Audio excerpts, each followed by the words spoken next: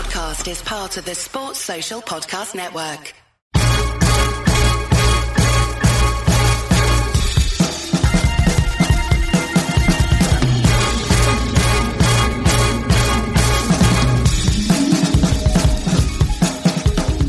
Hello and welcome to the Nat Coombs Show on ESPN. Good to have you with us, gang. Shane Vereen in the house. How about that Super Bowl winner turned broadcaster extraordinaire? Gonna get into so much with him. Obviously, we'll talk a bit of Brady and the Patriots, get his hot picks for the season. Inevitably, we're going to talk about his prowess on the fairways. Keen golfer, loves his football as well. You know, quite frankly, with Shane Vereen, it could go in 20 different directions.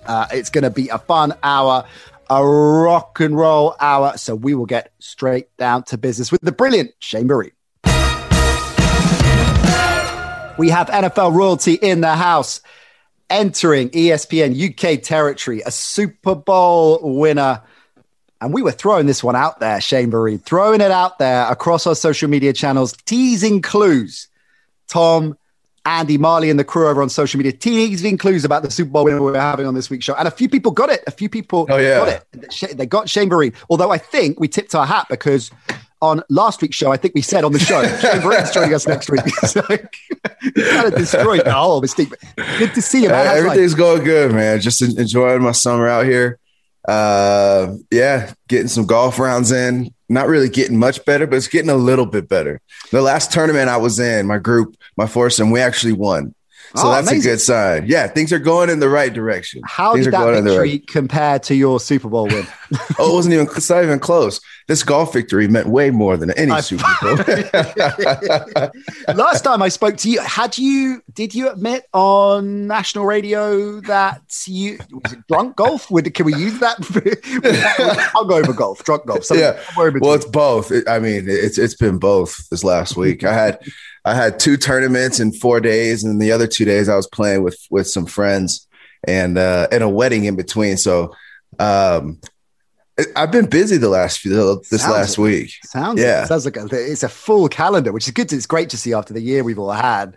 It is great that we're able to get out there a bit more. So golf is something that firstly, I knew the over-under, I think, on you bringing up golf was 47 seconds. So those of you on the right side of that line, congratulations. It's something that it's interests me because I guess when you are playing at the highest level as a professional athlete, as you were, and really you got to look at the chronology, that goes back to, I guess, 6-7 years old. You were a sports star through Pee-wee, through high school, through college, to the pros.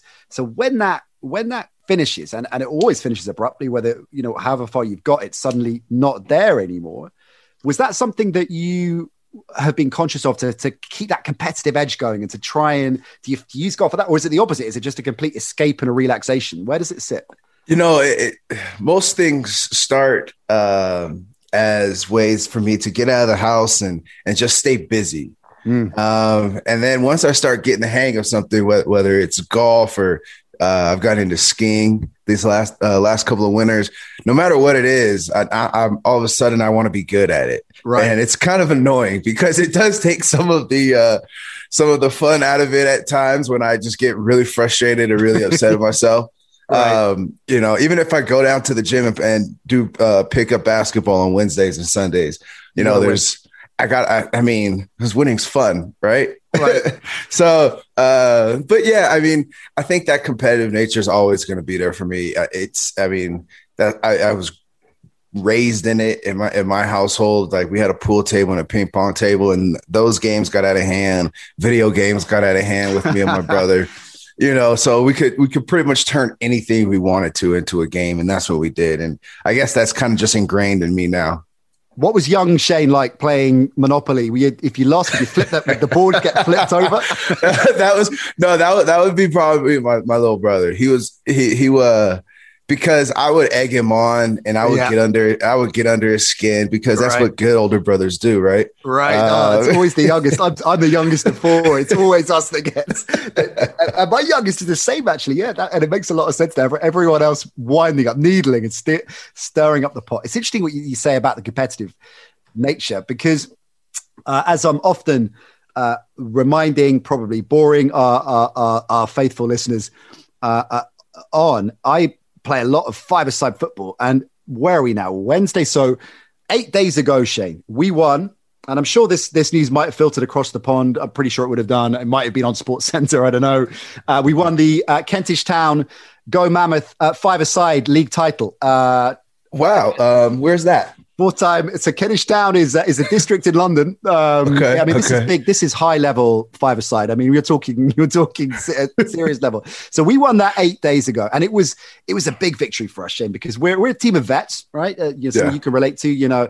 We're on the wrong side of 30. And there was a team in this league, so you play the league system, right? And and when it comes out in the wash, there's essentially a playoff mechanic, right? So very similar. And there was a team that we only lost 2 games during the regular season to this team of, I'd say, average age 23. Okay. And this is five-a-side football, right? So maybe you rock up with 6 players some weeks. These guys, average age 23, every week had 10 players. They were all good. Us against them in the final. And they're warming up. And we're warming up. And I noticed that they've got a different player, goalkeeper, who is the captain of a different team in the league, Shane. And I said, "Oh no, they did it! Yeah, they did." And I said to their captain, "That's an interesting one. Is that a new signing? What's going on here? Surely he's not going to play for you, just warming up with it." He said, "No, he's going to play for us. We're a bit short-handed." And I said, "You're a bit short-handed? You've got the same number of players as us. You got 6 players. We got 6 players." And he looked at me, Shane, and he said, "Just call it a competitive edge." And he winked at me. And he walked off, and that was it. And we took him down. We took him down in the final. That's all we needed. That motivation. I was going to say that's what got your blood boiling. Was we were fired up. So that was 8 days ago, and I think about that. I'd be thinking about it all the time, 15, 20 times a day, thinking about that victory. So, what about you? A Super Bowl win, which I admit is, marginally more impressive than our Go Man with the five-a-side, but only a little bit. Only a little bit. A Super Bowl win all these years later. How often do you think about it? Do you think about it every day? Does it cross your mind every day? I wouldn't say every day, no. But I mean, I do think about it. But what's funny is what stands out more to me are like the big losses that I had in my life. Really? Yeah. Like I probably think about in high school, my senior year of high school, we were playing our crosstown rivals, and the winner went to the playoffs. It was a bad year for both teams, but the winner went to the playoff, and the loser, that was the end of their season. And this is against our crosstown rivals. I grew up with a lot of the kids that were on the other team, and the games between us were always extremely heated and close. Always came down to the wire. And a lot of talk, I bet, as well, right? Oh yeah. This the whole game. The whole game is just trash talk. And so this one came down to the wire, and we ended up losing. It was a crazy finish. So we were down 7. I scored a touchdown with like a minute and a half to go in the game, and we decided to go for 2 instead of kick the field goal. We go for the win. So we run a play that we never ran. My coach just put that play in during the time in between the touchdown and the extra point. Called a timeout. We talked about a play. I get the handoff. I'm running towards the sideline. I get hit, but I'm able to dive over the top and reach the ball into the end zone. Right. Our stands are going crazy. Yeah. Everyone's losing their minds. It's like pandemonium. There's a minute. Yes. There's a minute and 12 left. And this team on 4th and 20, now it's 4th and 20 with 46 seconds left. I still remember the exact time. Like that's how. Wow. 4th and 20, they throw one deep down the sideline. It goes the other corner playing opposite of me goes up to intercept it, and it goes straight through his hands. Their receiver catches it. 3 plays later, they score a touchdown and they win the game. And wow, I think about that game just because that's always been such a motivating factor for me, because it was my last year in high school. It was right before college. And I used that motivation. Like, I'm never going to let this happen to my team again. Yeah. That, I still think about that, I think, a little bit more than the Super Bowl, which is wild, but that's been such a motivating factor for me. But, it makes a lot of sense, I guess, in so many ways, because all of us, those those years, I mean, I look back at school years now and you think that particularly, from the ages of say 13 to 18, those 5 years, the teenage years, right?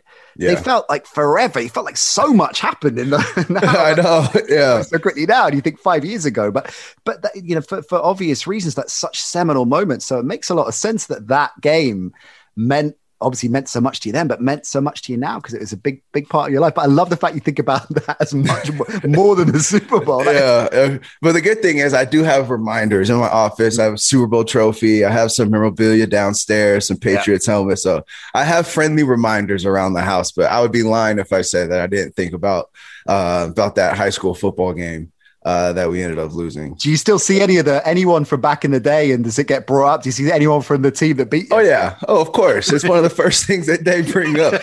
They always agree. Hey Shane, and we're usually sitting around having some beers or some drinks, and somebody will just say, winning a Super Bowl is cool, but you remember in high school when we beat you guys. Far more important, of course. Yeah. I just have to walk out of the room and just let them talk about it. I'll be back. How long going to be? About 5-6 minutes. You can knock yourself out. I've just had an idea. I'll throw this out there. I mean, I've just been talking about us vets still going strong after all these years. Why don't you put on a rematch? Why don't you get those teams together? That's such a great idea. Play the game. Well, if I wasn't worried about my hamstring snapping clear off my bone, then that's a minor drawback, right? Yeah. No, I actually would love to. There's actually a couple of my friends out here in Colorado now where we live. They're in a flag football league that they do during the fall. And one of the guys that I golf with, he's the quarterback, and he's been asking me to come out and join the team and stuff. But do it. I don't know. That's a commitment. And talk about competition. I can play a friendly game of pickup, but if it's football, I'm gonna have to go hard. You know? and then I go and get hurt in a flag football game. Just take out some poor guy in a flag football game. I love it. Yeah, that happened. I saw that actually. That happened because I know you love your other football as well. You love your soccer. We'll talk about this. We'll have some Euros chat. But it happened. My team, West Ham. Legendary West Ham player called Bobby Zamora, who's retired now, Bobby Z, but played for Spurs as well, Brighton as well during his career. Okay. Great player. And there was some footage that was released the other day that he rocked up to his mate's five-a-side game and just played. Actually, and who was it? I want to say Kaka, I think, like a legend like that. Yeah. Rocks up if you saw that, like rocked up at a six-a-side game in London, just documentary crew following him around, just turned up and just started playing. And, that's cool. So really, I mean, what a feeling that must be. Just 10 o'clock on a Sunday morning, and it's your regular game. And Neymar rocks up. I mean, Dave Vereen rocks up to your flag football game. I love that. Are you watching much of the Euros? I am. I caught the glorious England win yesterday. Yeah, that was very impressive. Very impressive. We're going to win the whole thing. Shane, were your favorites? Shane Vereen's favorites for the tournament? It's between, I would have to say so because Mbappe is probably my favorite player right now, right? Who is in the tournament. And since France got knocked out, I guess I do because I like Raheem Sterling. I like Harry Kane, and then whatchamacallit, who came off yesterday? Jack Grealish? Yes. So there's players because I do watch a lot of Premier League. So there's more players I feel like on England's team in the Premier League than I also like Spain though too. I do. They're being underestimated. Spain. I think they're because they're obviously very different from the Spain teams we've seen over the last 20 years anyway. But I think they're going under the radar for sure. Back to Mbappe. What's interesting about that? And everyone goes on about the penalty miss and the laying on Mbappe. What about some props for Jan Sommer? What a save that was. I'm speaking as a keeper here, but what a save. That was unbelievable because it wasn't like Mbappe struck that ball hard. Power. Yeah, there was power behind it. And like I've always thought whenever I watch PKs whenever I watch them, I'm always like, is this like the most nerve-wracking kick for the person trying to score, or is it more nerve-wracking for the goalie who's trying to stop it? Like, because it's not far from the goal, but like you see so many times that players will like miss it wide or kick it high, and I'm like, you're right there, just kick the ball straight. Yeah. It's definitely the player taking it. 100%, it's the player taking it. All the pressure's on them. If you don't save it, you're not expected to. So if you save it, amazing. kind of 50-50 crapshoot, really. You got to commit what as a keeper one way or the other. You try and kind of read it, but you got to go. But we saw that a bit in the England game with not obviously in a penalty situation, but with Pickford when Muller missed that chance. And what Pickford did really well was stand up and just get in his head. He was, so the more you can do that and just put the pressure back on the player that's striking it, then you're doing your job. And that's, I guess, the penalties. But Sommer were underrated save there. It could go anyway, right? Any team could incredibly go all the way with it. And that's what I think is the most exciting thing. There's no clear cut lead for me right now, as far as which team, there's teams I would want to see win just because I would want to see a good championship matchup. But there's really no clear cut leading team right now for me. Other than England, who are definitely going to win. Of course. Yeah, of course. Remind me, who is your, have you got a Premier League team? I want to say, was it Fulham? Am I wrong? No. Oh, come on. Hang on, Man United. Oh, Liverpool. Liverpool. I'm just playing. Yeah, Liverpool. So where are you in Liverpool at the moment?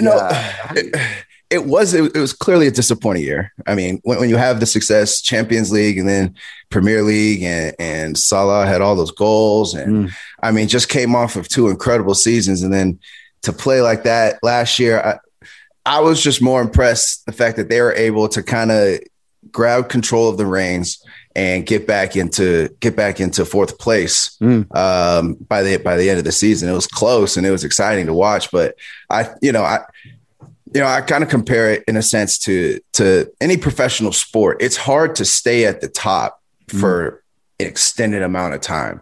In football, usually when you can build a team, a strong team that has a chance, you can keep that team together and you probably have a 3 to 4 year max window of winning the Super Bowl. After that, contracts get tossed around and players leave. And so to keep a core group of guys that can get you to the Super Bowl or get you to the playoffs and give you a chance, most teams have a 3 to 4 year window where that's a possibility. Right. Outside of that, I mean, it's the professional league. Everybody's good. And they're going to find out a way to beat you. They're going to find out something that this particular team for this particular reason doesn't do something as well as they did it last year. And they're going to attack it. And of course, you always have that target on your back. When you play with the Patriots, every game you're getting your opponent's best effort, right? Because you're the Patriots and, exactly. It's the same. I would say if I'm a Los Angeles Lakers fan too. And the Lakers get everybody's best shot because they're the Lakers and that target's always on their back. What do you make of the Lakers? I mean, that was disappointing. I got injury hit. Yeah. That was one of the more disappointing playoff performances I've seen. And I with the whole bubble situation last year, and then they didn't get enough rest, and then guys are banged up, and then Giannis Antetokounmpo went down yesterday with a bad knee. The Nets are going to the Nets. I mean, they were 3 of them played 10 games. I think there were 10 games the whole season. All 3 of them were on court at the same time or fit. Exactly. Yeah, exactly. I mean, these guys are human at the end of the day. Their body breaks down just like everybody else's. They might be stronger or be able to, rehab it better and take better care of themselves. But at the end of the day, too much tread on the tire and the tire's no good.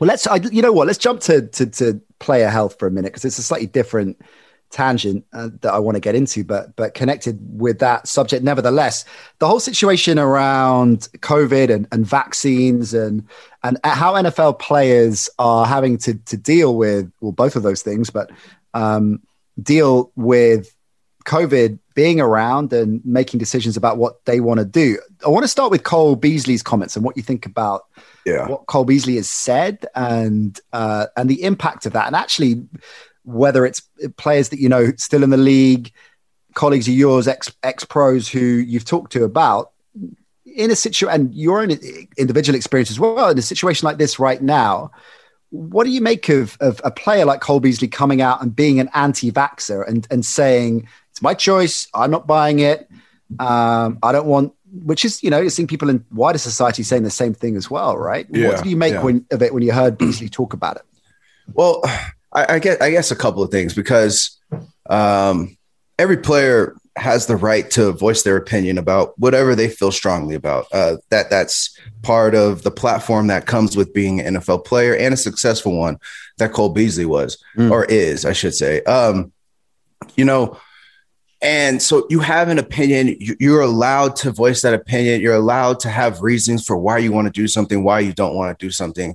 And that's fine. And I'm happy that now we're in a situation where society is starting to pay attention to how players are using their platform. And usually it's for good. And it's, whether it's Black Lives Matter or maybe it may, or whether it's wanting to or not wanting to take a vaccine. As NFL players, kids look up to you, fans look up to you. So they listen to what you have to say. On the flip side, you're still an employee of the NFL. Right.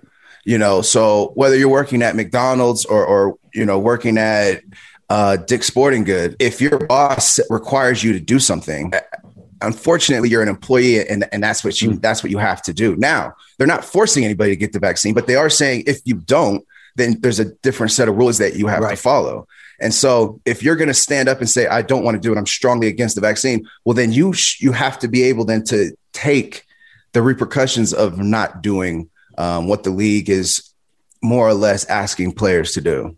Do you think, what's your sense of how many other players and Beasley made this point, didn't he? Like, he's obviously a relatively high profile player, and he suggested there are a fair amount of other players that feel the same way, but they're worried about coming out and saying something. Do you think that's accurate? Do you reckon there are a lot of players that are not buying into the vaccine, but are too scared to concerned about what would happen if they came out publicly and said it? Absolutely. And it would take, if it was like a first or second year player, and they came out and said something, I don't think it would have had the ripple effect across sports platforms that Cole Beasley had. Just because he's earned that right and he's earned that attention.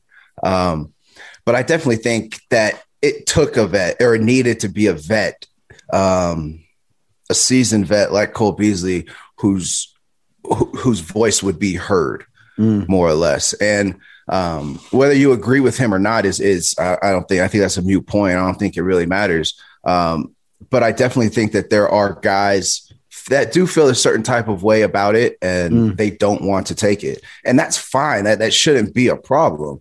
But if there are rules, then the rules state that you need to take the vaccine to go back to some type of normalcy. I think that at the end of the day might push guys to be more accepting of taking the vaccine. And I think as more information comes out and the season gets closer, I think guys that were against it, they might start to come back around but right now it's such a touchy topic.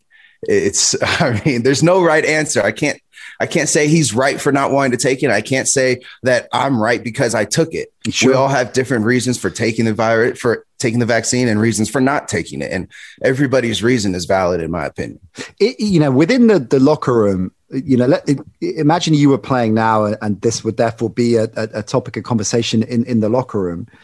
Is that very much how, whatever parallel you want to draw, I guess, about, other areas where you're right, whichever side of this you fall on.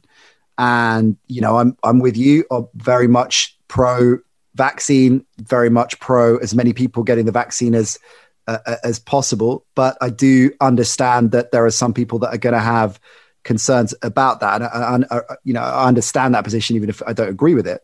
Right. How important is that in a locker room? And there are so many different things flying around of, I guess similarly polarizing, even if there is a majority on one side. Would that happen a lot? Did you find as somebody, I guess the Patriots locker room would be interesting to hear about as well, like how that culture plays out, a lot of back and forth. Are there real factions and cliques? And I guess quite animated and strong disagreements as a result of that. Talk us through some exotic experiences. Maybe, but I think the beauty of playing football my whole life is, you're surrounded from the time you start playing, you're surrounded by guys from different cultures, from different backgrounds, from different places in the country. You get to college, and most college teams have over 100 guys on the team. NFL teams, the locker rooms during camp has around 100, and then it cuts down to 65, 75, right? So you're constantly surrounded by people from different walks of life. And what I always felt comfortable with, and what I always was proud of, is that there was no judgment, because you were so used to playing with different guys with different mindsets, different ideologies about certain things. And I think that's the beauty of it, is that you learn so much from people that come from a different background or come from a different part of the country. Family dynamic is completely different. But at the end of the day, your teammates and your family. And with that being said, you're going to have your teammates back most of the time.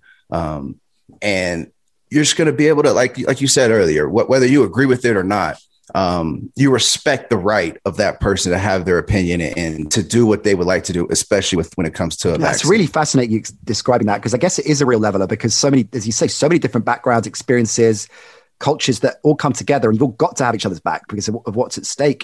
So I'd imagine it is really, really a real leveler in that respect. One more on this, again, a kind of slightly tangential point, but I'm interested to get your perspective on it, because as you've identified with Beasley, whatever his position, the NFL is a business, is an organization, is a league that insists you've got to play by the rules. If you want to be involved with this, then this is what we're saying you need to adhere to be part of this.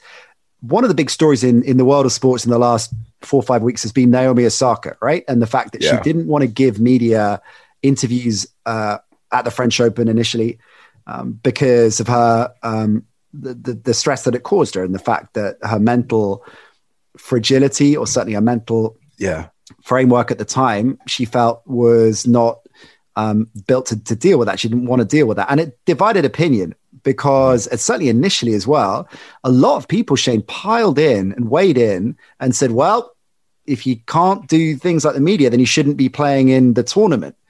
What do you think about that? Whether it's a soccer and tennis, or the kind of broader principle of having to do media interviews, is it fair to say to an athlete, if you want to be part of this, then you've got to do this side of it? Or is there room for exceptions to the rule if somebody does have a fragile mental state at that time? I think first and foremost, I think there should be an adjustment to the rules in this case. You understand that when you're a professional athlete, I'm clearly speaking about football, because this is kind of situation where I went back and forth. We have an obligation contractually to be available to the media X amount of times a week. And if you turn it down and a reporter or two complains to the league, then you get fined. So it's an obligation that you have to talk.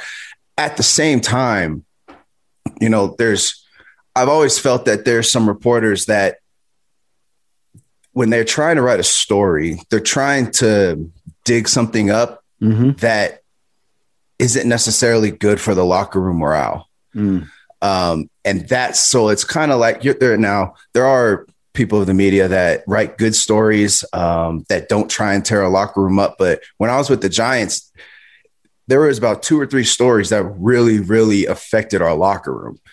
As much as I never really paid attention to ESPN or to articles that came out, especially during a season, because I didn't want it to affect my locker room or who I thought or what I thought about my teammates and stuff. I just always felt like being there and being attentive and being at all the practices and meetings was all I needed to know. But on the flip side, I always felt that there were certain reporters that's like, why are we allowing this person to back into our locker room when nobody wants to talk to them? They're only going to write negative stories about the team, and eventually it has the potential of breaking up a locker room. Right. So there is an obligation, but at the same time, that's a great point, actually. It's something I don't think was made. The point wasn't necessarily made enough with Osaka, right? This idea that every journalist's intentions are respectable, or certainly genuine, is obviously nonsense. There are going to be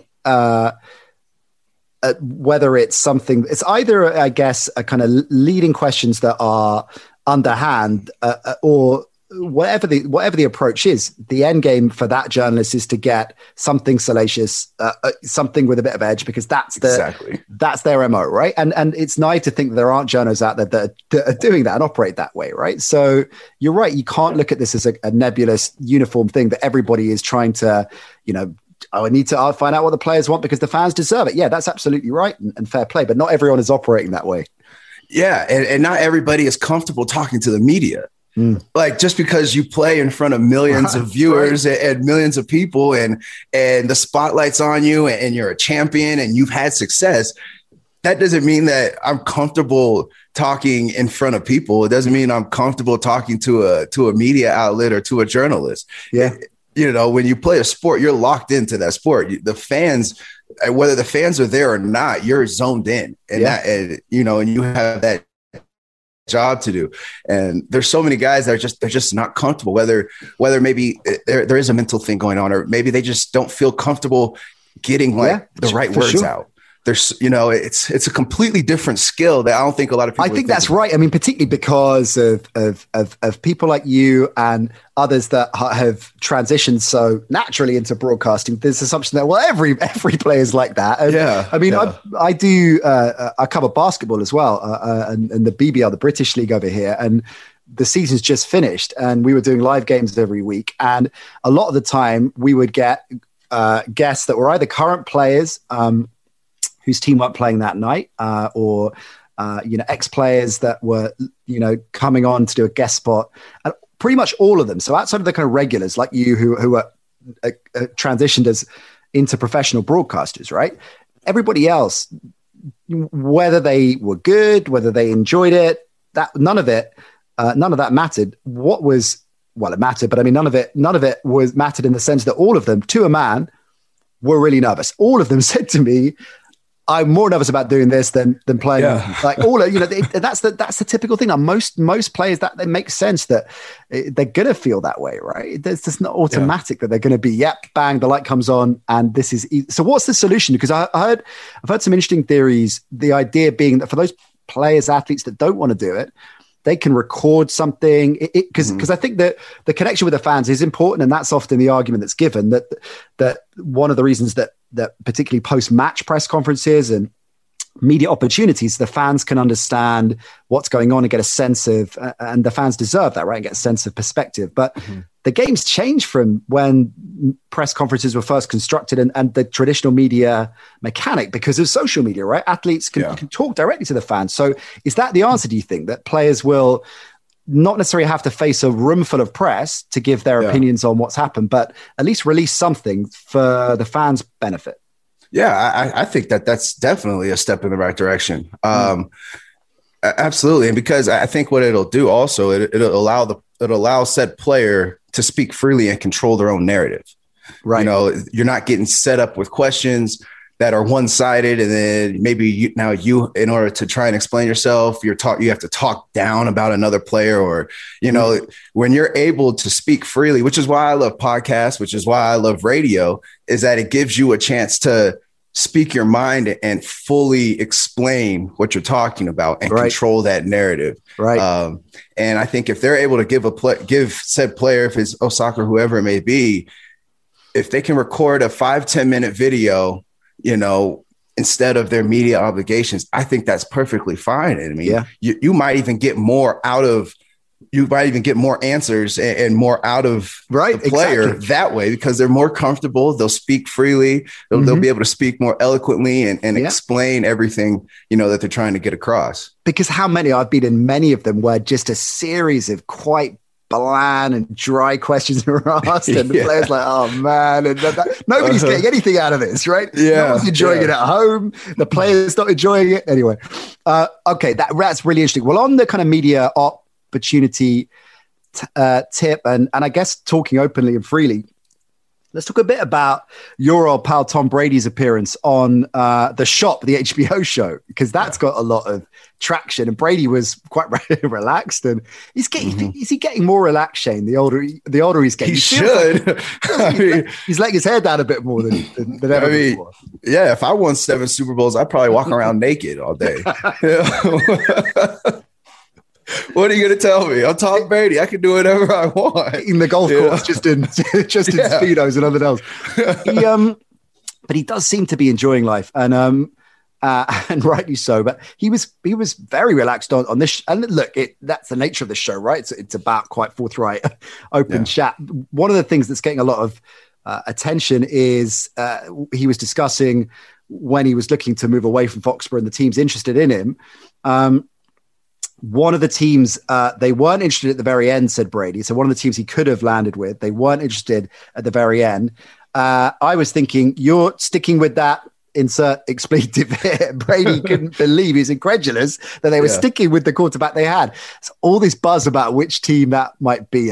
Mitch Trubisky, and of course at the time at the Bears was is a suggestion. Was it Garoppolo as well? People are saying maybe it was the 49ers and Garoppolo. Come on. My whole thing was there's a team out there that's listening to this and they know that they're the team that he's talking about. What have I done? And what are they like? And now what do they like? What is everybody in the front office now going to think now that, it's out? I would say maybe because he's from the Bay Area, San Francisco would be a good choice. I also kind of think, I don't know why, and I could be way off, but for some reason, Minnesota sticks out in my mind. And I don't know why. I just feel like that would be a good fit. And it makes sense because he has to be a contender, right? Brady would only have been looking at contenders. So Minnesota does make a lot of sense. It makes sense. San Francisco makes sense. And I guess Chicago kind of fits in there too, but because Miami at the time some people say Miami. I don't think you could feel that way about Fitz. I just don't think. I don't think you could, and they weren't contenders then, so I don't think he would have gone there. I don't think he would have been looking at them. I don't think he would. I don't think he would have stayed in the AFC East. Right. After leaving New England and then playing New England twice a year, I don't think he would have done that. Right. I think he wanted to go to the NFC, go to a different organization, kind of removed from the AFC East action. I think even the Rams, now that I think about it, he might have been talking about the Rams. Maybe. But I definitely think it was a team in the NFC and a team that, was pretty removed from the Northeast. Did you cross over with Garoppolo in New England? I did. Yeah. He was, 1 year. Yeah. What are your memories of him? And do you have, not a huge amount of time but you must have spent a fair bit of time with him. Yeah, no. I love Jimmy G, man. He's nice. He was a great teammate. I think he's run into some struggles, but who doesn't? And I still think he's a very capable, talented quarterback. I was impressed with him in New England, and he got a couple opportunities in New England and did well, and then unfortunately got hurt. Yeah. And I always thought that New England would keep Garoppolo over Brady. Clearly, I was wrong. Right. I think a lot of people thought that. Well, I think at some point the organization wanted to do that, right? I mean, that seemed to be the perceived wisdom, is that there was a power struggle within because Belichick was keen to maybe move on and Kraft wasn't, right? So right. That's the story. That's the story that everybody is going with. Is that plausible? Yeah. Of course it is. Anything is plausible. But I kind of put Jimmy Garoppolo in the same category with Carson Wentz. We've seen them play outstanding football at a high level, and then we've also seen them fail to be able to win games, fail to to not turn the ball over. So and with those type of guys, I always try and be optimistic and hope that they arrive back to that high level of ball play. Well, I know Ollie, our producer's really glad to be hearing that because he's very big on the Colts this season. It's on our latest Edge Rush show, which has dropped. You can check it out back in the vault there at the NC show is our social channel as well. So there'll be links to it on there. He was big on the Colts, Shane. They're very much a team he feels are going to go big. And so that playing that out means that Carson Wentz could be comeback player of the year, right? Jimmy G could be comeback player of the year. I mean, they'd be slugging it out for that gig. Yeah, exactly. It's going to be an interesting season. And I thought this draft was probably one of the more talented drafts that we've had in the last 10 years. So I'm excited to see some of these rookies. I'm excited to see a new Carson Wentz because that division right there, if they split with Tennessee, and I looked at their schedule, that there's the Colts schedule it's going to be tough. But if they can get through it, they're going to be a force in the playoffs. And I would say the same thing. Whatever team comes out of the NFC West, LA, Seattle, San Francisco, Arizona is going to be a force to be reckoned with as well. Is that the toughest division in football, do you think? Hands down. Hands down. Yeah. Hands down. Yeah. I don't even think it's close, to be honest with you. I really don't. The talent. But the thing that stinks about, and I said this on radio last week, was if you look at the last 10 to 12 Super Bowl winners, the winners didn't come out of a tough division. Right.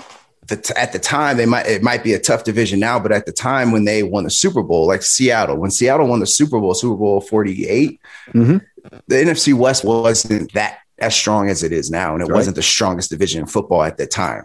Now that they are, I feel like the stronger divisions, the teams get beat up and they just don't have enough in the tank to really push through 3 or 4 playoff games. Yeah, it's exactly the slugfest, and therefore the most likely having to deal with a wild card round as well. Yeah, it's a really good point. Hey, listen, we'll get back to that in a minute, but breaking news that Rafa Benitez, the former Liverpool manager, had been announced as Everton's manager. Shane, oh, really? How do you feel about that? I guess on the Liverpool side of it, you're fine, right? You're like, yeah. Look, go for it. When you're a Liverpool fan, this is gonna sound extra pompous. When you're a Liverpool fan, you don't really worry about anybody else. Who cares? It's all about us. One of my five-a-side team is a diehard Everton fan, a season ticket holder. So I can just picture his face right now as we're recording this. So you think the West are the strongest? Who else do you think in the NFC? I mean, the Bucks have. I mean, speaking of Brady, the Bucks have brought everybody back, which is very, very unorthodox, and therefore puts them in an incredibly strong position. They've got to be there or thereabouts. What about the Saints? They're quite intriguing, aren't they? With the whole Winston factor. Yeah. It's going to be interesting to see kind of what they do. Because they still have Taysom Hill. So I still think they'll have a couple packages for Taysom Hill because when he played last year, it was effective. Whether or not Taysom can start for 16, 17 weeks is another situation, but I would like to see Jameis do well. That offense, it's so able to manipulate and move pieces and make it easy for everybody, but at the same time, make everything look so difficult and different for defenses.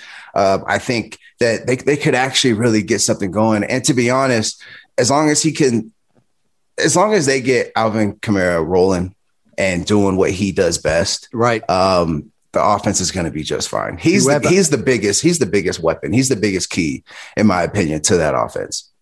And more so than Michael Thomas. Yes. Yeah, Michael Thomas is. I mean, talk about a safety blanket. Just throw it up, and 9 times out of 10, he'll come down with it. Regardless of who's around. Who's him. throwing it, right? And who's around it? But who would you go with? If you were head coach, you were Sean Payton. Would you go? Are we assuming that Jameis is going to start and Taysom will come in, for cameos, or do you think it's still a genuine battle going on there? I think it's a genuine battle, but I think at the end of the day, for what they want that offense to look like, I think Jameis has the upper hand. Right. But in no way, shape, or form is it Jameis's offense, if that makes sense. Yeah. They'll give him all the opportunity in the world, and it's just going to matter what he does with it. Who is going to surprise us in the NFC this year? So we talked about the contenders, or some of them. Yeah. Which team do you think could emerge? Maybe not necessarily with a deep playoff run, but a team that you think, okay, no one's really talking about them, but I think they could be in contention. I think Minnesota. I think we're going to see a much stronger defensive effort from Minnesota. Their offense was fine last year. say what you want about Kirk Cousins. They've been consistent. Dalvin Cook runs the ball well. Justin Jefferson is unbelievable. So they had so many injuries on that defense last year, and Zimmerman's a great defensive coach. They're not going to be the 30th ranked defense that they were a year ago. Right. I expect that defense to be in the top 10. And I think top 10 defense, if the offense just does exactly what they did last year, I think they're like top 5 to 7 scoring wise. I mean, they're fine and they're in the playoffs. They might, and they might even be able to sneak one past Green Bay. Yeah, particularly if Rodgers is either sitting out or elsewhere. What's the most likely with that? I mean, I know it's everybody's talked it to death, but it's still going on. It's not going anywhere, right? So I think week 1, Aaron Rodgers will be starting for the Packers. I love about this that everybody's got a strong theory about it. Like I will ask somebody who will have unequivocally there is no chance he's playing again with the Packers. But that's the thing. Like it's still really up. I'm leaning towards that now. I think I'm leaning towards where you're at. I think it's more likely than not. I think he sits out because I think he's thinking, well, I don't have many years left in the tank. I'm not going to throw one of them away. I think he definitely wants another ring, right? I think it's more likely that. I mean, what are the odds on another MVP season, the Packers winning it all after all? What an America's game that would this, I know. I just don't see. I mean, I just don't see him leaving this year when no matter where he goes, I feel like Green Bay gives him the best chance of winning and getting back to a Super Bowl. I think this summer, maybe in the next month or so, Green Bay pays him up front, maybe a little bit more guaranteed money, put a smile on his face, and make sure that he shows up to camp on time. And maybe after this last season, he can go ahead and move on. But I just can't see him in another uniform this year. I'm with you. I really wouldn't be surprised if they take it all. If they take it all, and I would love that America's game so much when that goes down. Let's get a couple of quick lines before we say goodbye on the Patriots, because I'm big on them. And again, telegraphing the Edge Rush show that Ol and I did last week. I think that a lot of people are sleeping on them. And I know in free agency, because they were prolific, everybody was saying, this is quite unorthodox, the Patriots. And so I'm not saying people aren't talking about them, but I think because the Bills are so strong and going to be strong again. Yeah. So much buzz on Miami, even with the Tua question. There are other teams. The Chiefs, of course, have re-upped their offensive line and are therefore going to be thereabouts again. I think other teams are getting more, like even Cleveland are getting a lot more buzz than the Patriots are. And they're all justifiable arguments for why those teams are going to do well again this year. But I'm big on the Patriots too. I think they're going to be a playoff team again. I think they could go deep waters of the playoffs as well. What about you? Your old stomping ground. How high are you on New England this year? I'm pretty high. Kind of like how I just said about Zimmer and his defense. Bill Belichick only knows success, so he's going to know how to coach it. He's going to know how to correct the things that they didn't do well last year. Not only that, that's a very smart team. They have great leadership. And so I think they have the pieces. I'm looking at 12 wins this year. So maybe like 12 and 5. Got to get used to that 5. I'm doing the math still. I'm 12 and 4, 12 and 5, 11 and 6. It sounds so weird. 11 and 6. But like the reason I think that people aren't really talking about him as much as high on him is because the whole quarterback situation. Is it going to be Cam? Is it going to be Mac Jones? What do you think? I think it's Cam's job to lose. I think Cam starts, and I think they hold off on Mac Jones until I think once they switch and Mac Jones is the starter, he will be the starter. And they're not going to, regardless of how well he does, they're not going to go back and forth between quarterbacks. So I think it's Cam's job to lose. I think he will have every opportunity. It's just a matter of, with these new weapons around him. There's a lot of them, right? There's a lot of them too. Re-upped. And that's got to obviously look at that as it's not just last year, but this is why Brady left, or one of the reasons why there just wasn't enough around him, right? So this has been, he inherited a tough situation. Yeah. How much of it do you think was that? How much was COVID as well? Because Cam was hit with COVID, and I don't think enough people talk about that. And how much do you think, as he hit that stage of his career now, he just can't do it anymore in the way he used to be able to? Yeah, Father Time is undefeated. So, of course, he's not the young MVP right. Cam, but I still think he's smart enough and he's got enough in the tank. I mean, he can still run well. It's just the accuracy issues. But COVID was a problem, but also when you're going into a complicated offense like Josh McDaniels' offense is with no off season, to really look at things, run things, see how it looks on the field, learning the terminology, and then you're thrown into the fire. That's not an ideal situation for any quarterback. Right. It's a great point because regardless, we're talking about McDaniels. Yeah, as you said, amongst the most sophisticated. I mean, you work with McDaniels, right? What's he like? As a coach to play under. Yeah, he's awesome. I mean, one thing that I think is tough is like they coach hard, right? So you have to have thick skin, but at the end of the day, it's gonna yield the best offense, and you're going to be the best player that you could possibly be because of the tough coaching, because they don't accept anything less than perfection. If you strive for perfection, you might catch greatness. That's a little cliche that everybody always uses. But at the end of the day, that's how it is. They coach hard and they expect you to play at a certain level. And I don't think that's going to stop.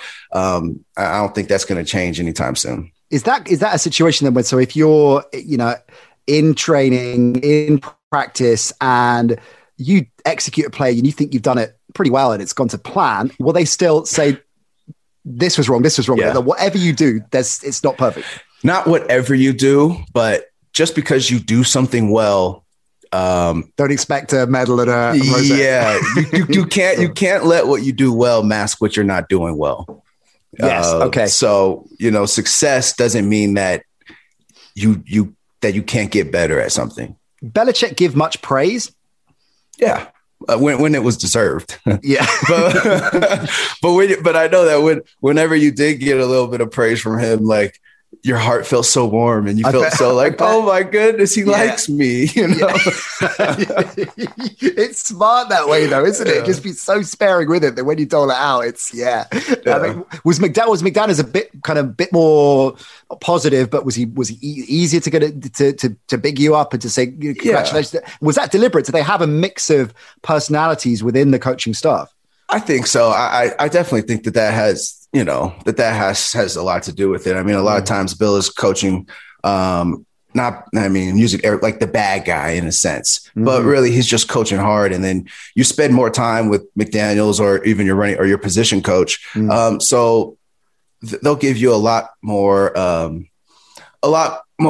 positive feedback, a lot more optimistic feedback, but at the same time, still coaching you hard and making sure that you're doing things the correct way. It's just Belichick just throwing a deadpan, that was okay. Make your season. I can just totally imagine that now. Mate, it's great to catch up with you. An hour has absolutely flown by. So we're out of time. It's a shame because we had so much on the running order that we haven't even got into. Well, let's get into it next time. Let's definitely do that. We are locking and loading that up, including, this is my particular favorite feature that we didn't get to, and I'm going to get in deep trouble with Ollie, the producer here. We didn't get into your top 5 running backs. We didn't do that. So I'm in deep trouble for that. We didn't get to questions from the mailbag. We didn't get to the games in Germany. We basically didn't do half the running order, but we also didn't do, where is it? What have we called it? Shane's Bane, or the Bane of Shane. Yes. Bane of Shane. A feature we'll get into that one too. Bane of Shame. Well, it has all the promise of a recurring feature. So next time you're back on, we'll double down. Absolutely. Let's definitely get back on before training camp starts next month. Done deal. You get back on the fairways. Good luck. Good luck with the golf. Don't drink too much on the course. Great to see you. Oh, jeez. Yeah, good to see you. Take care. Appreciate it, man. Brilliant stuff from Shane. We'll be checking back in with him soon. You can count on that. We will double down on the Bane of Shane when we do that as well. I'm looking for. I'm sorry I missed that, Ollie, and everyone out there. I'm sorry we didn't do the Bane of Shane, but we were too busy talking about my stupid five-a-side stories and talking about football and the Euros. I didn't get to it, but we'll do that next time. That's for sure.